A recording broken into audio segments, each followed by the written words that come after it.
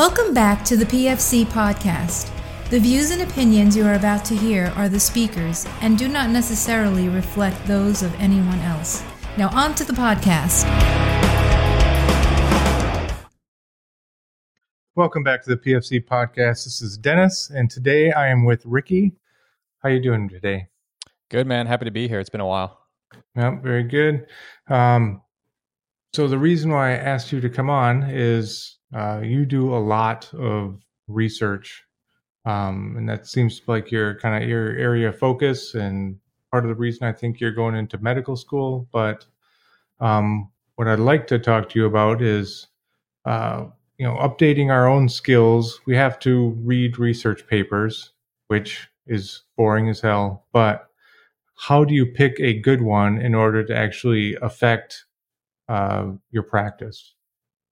Yeah, that's definitely a layered question, but I think the first thing is to really go to the basics and ask yourself, am I reading something that is a causative research paper, or am I reading something that is a retrospective / observational associative research paper?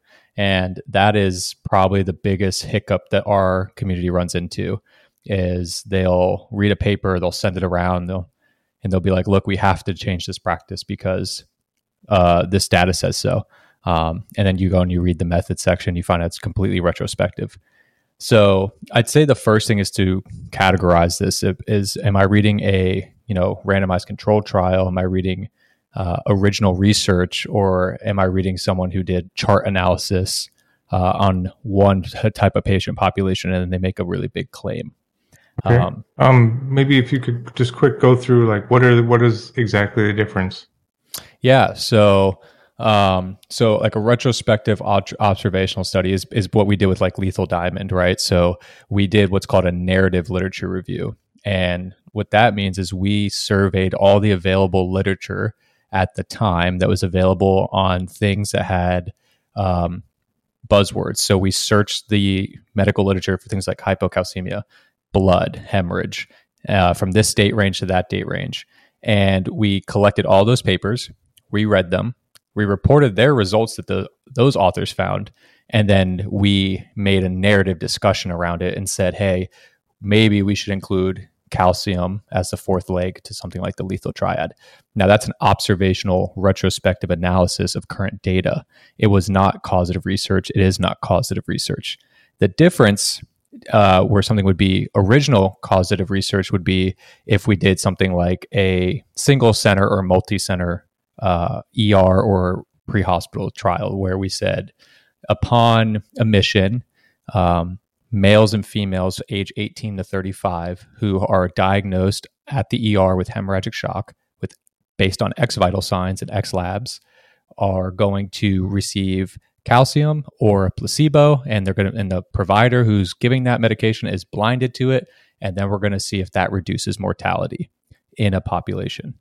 And there would be a whole bunch of other stuff that goes into that, but that would be something that could show causation depending on the power of the statistical analysis. So there's other things that go into that, but those are two prime examples and kind of relevant examples to what's going on a lot in our current practices. Okay. So, a retrospective kind of analysis is maybe something how you form what needs to be researched, or at least gets you kind of in the ballpark of what the consensus thinks. And a causative type study is something that is answering the question itself on how does it affect somebody or does it not? Yeah. I mean, how does it affect somebody or does it not? And did we actually prove it? We didn't just associate it. We did the treatment and we had a placebo. We had some type of a control element in real time versus looking back from 2000 to 2007 and saying, hey, this just makes sense. So yeah, that you definitely hit it on the head. Okay. So, let's say we're looking for some kind of causative type research to answer our question, which narrows down the amount of research done a lot. What other things are important when you're looking at a should I believe this research or not? Yeah, I'd say so for any research. I'm going to say this for any type of publication, retrospective or prospective. The first thing that I like to do, I do like to read the introduction. So I like to see what the authors are introducing and kind of what background information they found on the topic. But the place I spend the most time on any paper is the methods section. The methods is where we're going to find out really if this study is worth the salt or if it's BS or if it was just one of those things that somebody had to do to get a publication. And I find this all the time in our community when papers get sent to me. You go, it has a really fancy title, it makes a huge claim, a huge causative claim, and then you go and read the methods section. It's like, we retrospectively reviewed charts from 2000 to 2020. And, it's like already it's observational. Mm-hmm. The methods will also let you know what the inclusion criteria were, the exclusion criteria. It kind of will give you good insight if there's any co-founding variables, which may show that the authors were biased in their research. It will talk about disclaimers that the authors may have. So such things like financial disclosures or institutional disclosures. It'll tell you who's responsible for what of the research. It'll say how they conducted their statistical analysis. And then going from the methods section, I then spend a lot of time in the results because the results are not opinionated. The results are just the objective facts that the authors found. So between the introduction, the methods, and the results, I then form my own conclusion based off what the authors found because those are objective findings I have to report. And then I'll read the discussion last. And I read the discussion more so to have, as weird as it sounds, a conversation with what I just read. Maybe I form my opinion, I think of something, and then I go and I read the author's discussion because that's basically what that is. That's a conversation with the reader and them interpreting the data and explaining it and kind of letting you know where they want to take their research or what other things they find or why it's relevant. But I think the biggest mistake that our community makes is that they'll read the title, which is usually super sexy. They'll read the abstract, which is super condensed and does not have to disclose any methods.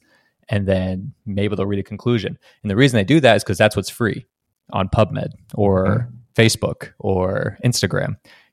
That's where a lot of people are reading the research. So, and not a lot of people know how to read methods or know what the different statistical tests are and what they mean. So it's very easy to fall into the headline trap. I'd say the sexy title trap. Right. And I always fall into that, I got to admit. But, so, can you give us any kind of pointers as far as reading a method section on things to look for that says, hey, this is legit? Yeah, I would definitely say a method section that has clearly defined inclusion and exclusion criteria and a large enough sample size that is effective for the statistics that they're trying to present.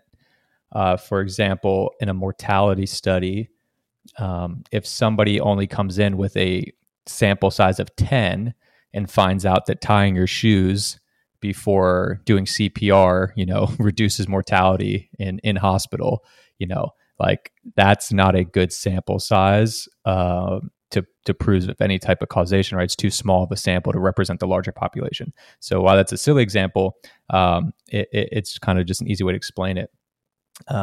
Another thing I would say with the methods is Google the statistics if you're not familiar with it, and sometimes you have to wonder, how come this author may be only reporting odds ratios and not p-values, or, how do they get to their p-value? What type of testing did they use to spit that out? There's things like Fisher's exact test, there's ANOVA tests, there's all these different statistics, and it can be pretty overwhelming. And honestly, if you don't understand what those are and what they're deriving, it will throw you off for what that study is even saying or what it even means, whether that variable is categorical, whether it's qualitative, whether it's quantitative, and things like that. It sounds super complicated, unfortunately, and it can be, but that's effective reading, and that's the only way to really do it. So I would really just take your time and think, is there anything they left out as far as variables go, and why? if you're spun up on a topic well enough, or think if you were to do that study, what would you do anything different, or do you feel like they covered their bases? And that's kind of how I do it. And this came up very recently in some neuro papers where, I felt the authors left out some key topics. And then I asked around the community I'm in for that. And there a lot of people agreed. And we found that was pretty much a very big variable to miss. And that paper got very popular quick. And like, unless you read the methods section and saw how they did their testing, then you would just fall for the title once again. Right. Do you think some unscrupulous researchers camouflage BS with the methods and the statistics? Oh yeah. I mean, the most famous example is jumping out of a plane without a parachute has 100% survival rate. And then the method section was the plane was on the ground and it was like a 5-foot drop. So everybody that jumped 5 feet out of the plane lived, but the title was you jump out of a plane with no parachute and you won't die, right? So that's like that's the popular example in any like research course you take. So yeah, definitely. And whether some people do it on purpose or not, it's your work, you're passionate about it. You want to get your stuff across. And so I think there's incidental times where you inadvertently leave something out. And then obviously there's always that unfortunate truth where people definitely are burying things or not doing them because they know it's going to skew their data. Right. Do you have any kind of pointers as far as the results? Yeah, just take your time. The results can be overwhelming sometimes because there's so many like parentheses and then brackets within parentheses, and you'll get a p-value into an odds ratio into something else, and confidence intervals are there, and so there's just a lot. There's a lot of numbers to dig through. I just take your time, go look at the figures if they refer to the figure, truly understand the x and y axis of that figure and what it's trying to tell you. A good friend of mine gave me a method to read any type of graph, and it's like he starts the title first. He goes to the y-axis, which is the dependent variable. It's the thing that's going to change. And then he looks at the x-axis and then sees that that's the independent variable, and that's fixed. That'll never change. So that's for like some charts and stuff. But for graphs that are like demographics, really understanding what these demographics are trying to tell me, understanding who my population is, who was excluded from the population. And it's just taking your time, because there's just so much data being thrown at you. And it's very attractive to just breeze through that part and go to the discussion because the authors are giving you the answer. But remember that the discussion is where they're discussing their opinion, mainly discussing their opinions about what they found rather than you formulating your own opinion. Right. Yeah. I guess in your experience with medics and probably physicians as well, when they're finding research, what is the biggest kind of trap that they fall into? I'd say the biggest trap you're asking to conduct research or read it? No, reading it. Oh, reading it. The title yeah. And abstracts for sure. Another big one that I find with medics specifically is they don't know the difference between human and animal study, which is totally fine because it's not part of the education. But I'll have a lot of guys reach out to me and they'll be like, look, we found that, doing X, Y, and Z thing is going to change this for your physical outcome. And then I'm like, okay, send me the article. And then I go and read it. It's like in mice models. And I'm like, already immediately, I'm like, hey man, do not send this to your battalion surgeon. Start begging him to, buy you those shoes or get you that type of watch or, whatever the intervention is like, because it just doesn't, you can't correlate that at all. So I think medics fall in that trap and I'd say they fall in the title trap the most. Even as someone who has a sexy title, right? Is it time to change the triad to the diamond? Very provocative. I've watched people fall into the trap of our own paper, and I have to constantly be on social medias and stuff telling people that our data is retrospective, that we don't have the answer to the full question yet. So even as the super biased lethal diamond guy, I even know that we kind of set the trap with our title. So yeah, I'd say the trap is definitely in the title and then definitely in the abstract. Right. Yeah. And I think, I think part of that problem is it's so hard to find any good research when it comes to pre-hospital, just pre-hospital, let alone pre-hospital, military kind of focused type research. Like there's very, very, very little. Like, why is it so freaking hard?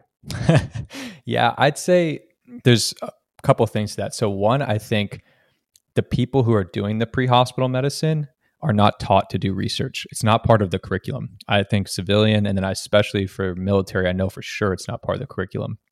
And research seems impossible, right? It doesn't seem like something you can touch. It seems like something you need a MD or DO or PhD next to your name to even be a part of. You read some of these studies, that's all you see littered in there, and graduate degrees, whether it's nursing or physician assistant or scientist.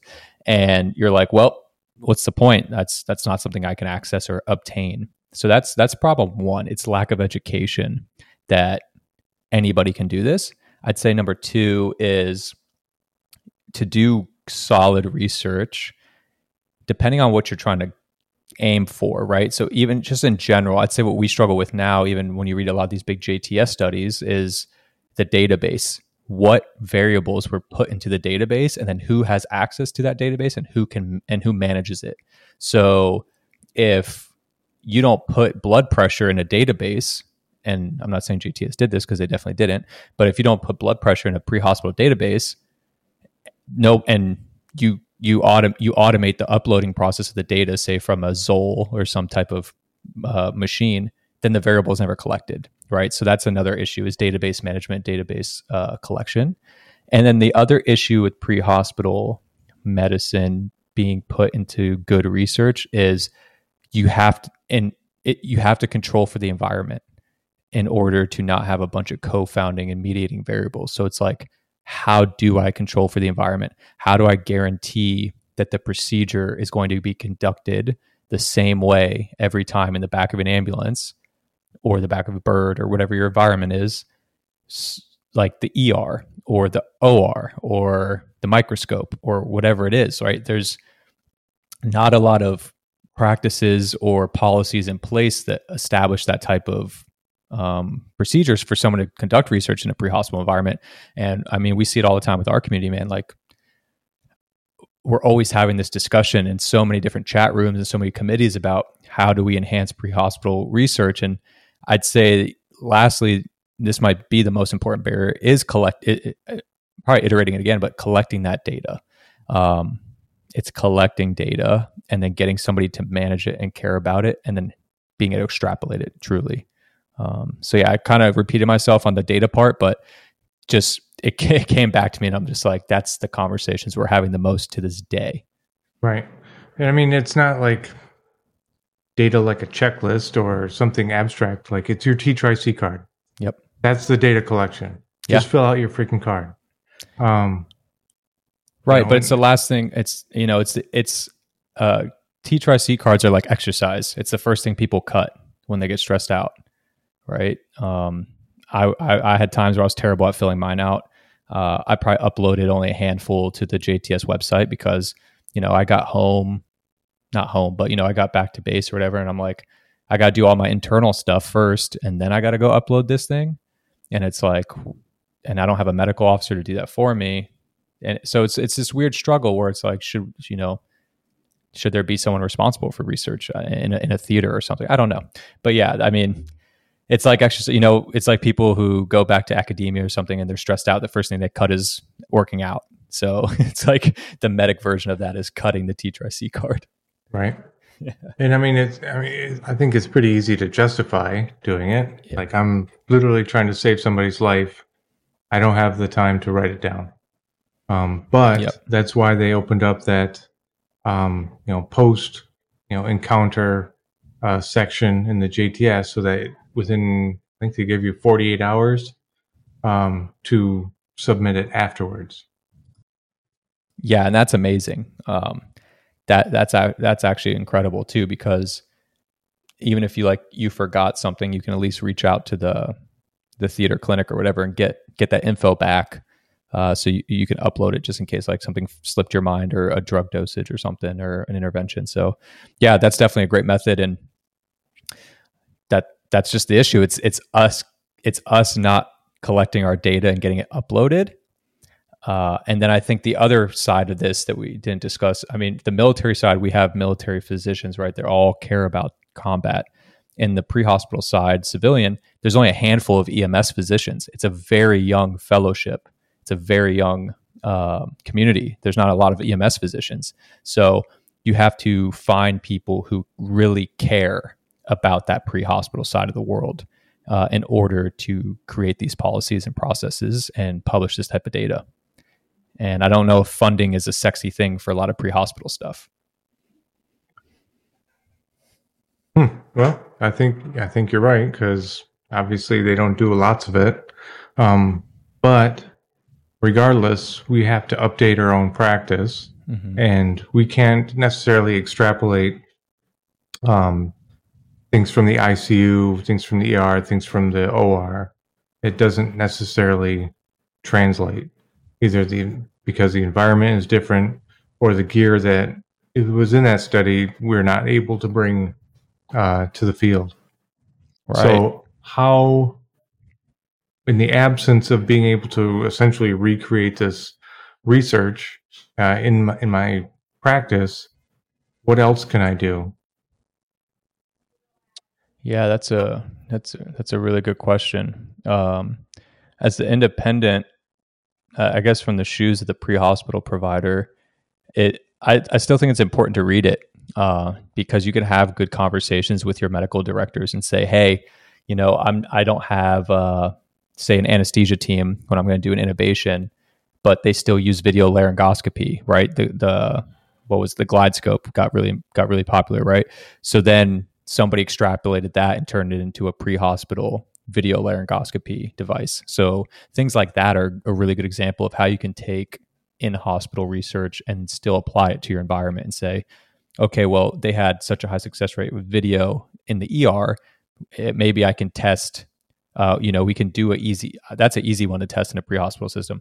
Look at all the cardiac arrests, see who got tubed, and then see if the success rate then you have to report it, but see if there's a higher success rate between video versus manual, or versus direct laryngoscopy. Like, that's a real world example that has happened.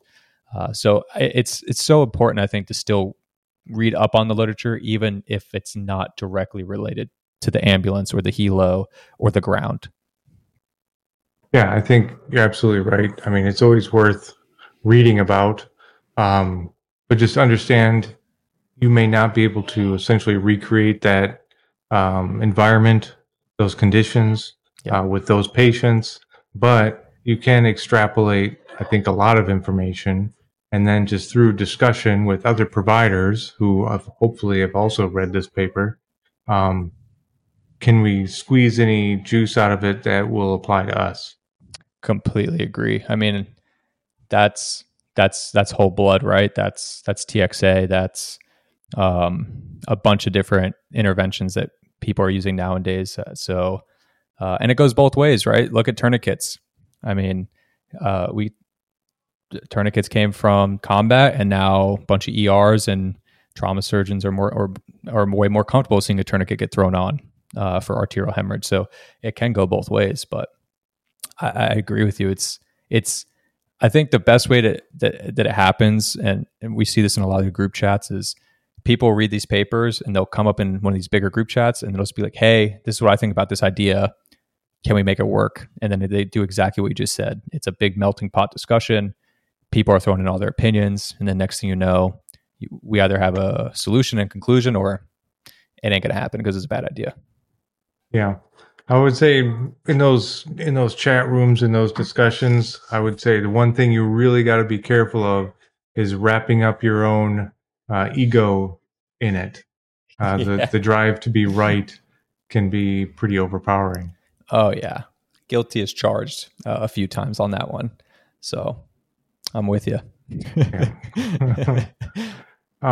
Is there anything you would also like to add that maybe we didn't cover when it comes to, medics updating themselves or using research or reading research? or maybe even getting involved in research? Yeah. I think something I'm very passionate about is especially for the medics and the military ones, you can write a paper if you want to write a paper. And the best way to do that is to do a systematic or a narrative review. You don't have to be a physician or a scientist to do that. Now, I think it's great to have one as a mentor to guide you along the process because they have a lot more experience with it.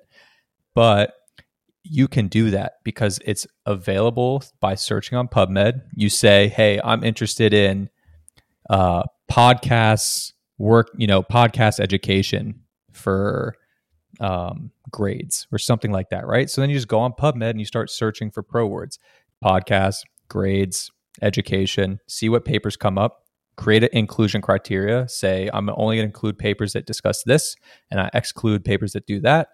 And then you write about you make a table of all the results that those papers found. You write about it, you report it. If it's systematic, it's called a systematic because you have to follow an objective set of criteria. You leave your opinion out of it. And if it's narrative, you get to write about the objective part that the authors did in the results, and then you get to put your entire own opinion on it, which is what Lethal Diamond paper was, right? So you can do that. Anybody can do stuff like that. And it's a really good way to practice reading. It's a really good way to practice scientific writing because scientific writing is very different than writing, I'd say, expository essay or something. And then getting involved in research, that's probably the hardest one, unfortunately, because of things like the IRBs, so the institutional review boards. So anytime you're working on human subjects or you're privy to human data, you have to be approved by an IRB because of ethics. So something that myself, I know, Dennis, you've tried to help with this too, and so many other people in the community, we're trying to help medics get access to institutions that will allow them to get on these IRBs and be privy to this data so that we can get more people involved in academic research and pre-hospital research and stuff. It's just really hard to get past these walls, I'd say. So once you're out of the military, though, it gets much easier. So if you're curious about that, hit me up and we can definitely try and get you on a project or something. It's just very hard when you're on active duty because you're so busy and you have to get onto these IRBs. Yep. Well, we're about a half hour into this. Nice. If you, do you have anything else you'd like to add? No, man. I think it's pretty straightforward what we've already discussed. It's not the most exciting topic, but it's an important one. It's something we keep seeing happening where people are, like I said, falling for the title trap. And I'm always down to help mentor and walk people through the process of being published for the first time. So if anybody wants to, any of the folks out there want to get involved in something like that, we can definitely discuss it. And yeah, that's basically it, man. I don't know. Any other questions that you have? Curious about anything?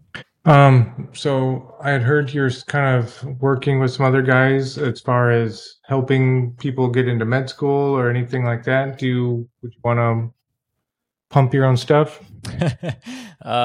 Yeah. So a group of us came together that were all applying to med school this cycle. And one of them had a really great suggestion. He said, let's just put this in a group chat. And so the five of us were kind of like the ground zero team. And it was just pure mentoring, peer reviewing for like how to study for the MCAT, which is the medical college admissions test. And like, how do I write a personal statement for my medical school application? How do I do a secondary essay? How do I do work and activities? Well, I've been lucky through working with SOMC for 4 years now that we've gotten to talk to a lot of admissions committees on medical school, and we've helped a lot of soft medics get into medical school or PA school or business school. So this little peer group has grown a lot. We're actually like 25 deep now, and we're very proud that we've successfully helped 8 or 9 people score above the 90th percentile in the MCAT recently, and that we have very good confidence that we're going to help a few of them get into med school too, the ones that are applying. And it's for us, by us. So basically, there is kind of the good old boy system. There's a little bit of vetting that goes involved. And basically, if you want to get involved in the mentoring, you have to be ready to apply to medical school. This isn't like I'm going to join this chat and lurk for 4 years, or, hey, I'm thinking about medical school, let me come to your chat. It's for the people who are serious and ready to apply within the year, 2 years max. And we help you with everything from primary application, turning your ribbon rack into the resume, extrapolating your stories into the right conversation, helping you practice for interviews, helping you study for the MCAT. We do peer tutoring for organic chemistry, biochemistry, all the stuff that matters for medical school. So very niche focus. No, perfect. I think that's going to be awesome. And I wish you success with that. Also, you said you're starting your own podcast. Yeah, we launched the first episode the day you and I are recording this. So that's exciting. R-Rated Science. It's with me and Kate Pate. Kate is a neurophysiologist, so she has a PhD, and she's phenomenal. So basically what we're focusing on over there is we call it R-Rated Science because we're talking about some of the harder topics that we feel are important to the community, that we both get engaged in often or refer to discuss often. So we're going to be talking about things like traumatic brain injury, busting some of the pseudoscience, doing some journal reviews, and talking about why a paper is really great, why one might be really bad. We might do some breaking down some medfluencers who are putting out some bad information that our people are getting caught up in. And we're going to do interviews with some really fantastic people and talk about their journeys. And so we're going to talk about things like moral injury and mental health and psychedelics and all these really hot topics. And I think it's going to be good. The goal is to be very community based. So yeah, we're hoping it goes well and we're pumped. Perfect. Well, I'm very glad you got on today. Same, man. Appreciate it. It was fun. Cool. For today's podcast, be sure to go to our website, www.prolongfieldcare.org. Find us on Facebook, YouTube, Instagram. Subscribe and stay on the bleeding edge of combat medicine. This is Dennis for the PFC Podcast. Out. Boy, it's waiting there for you.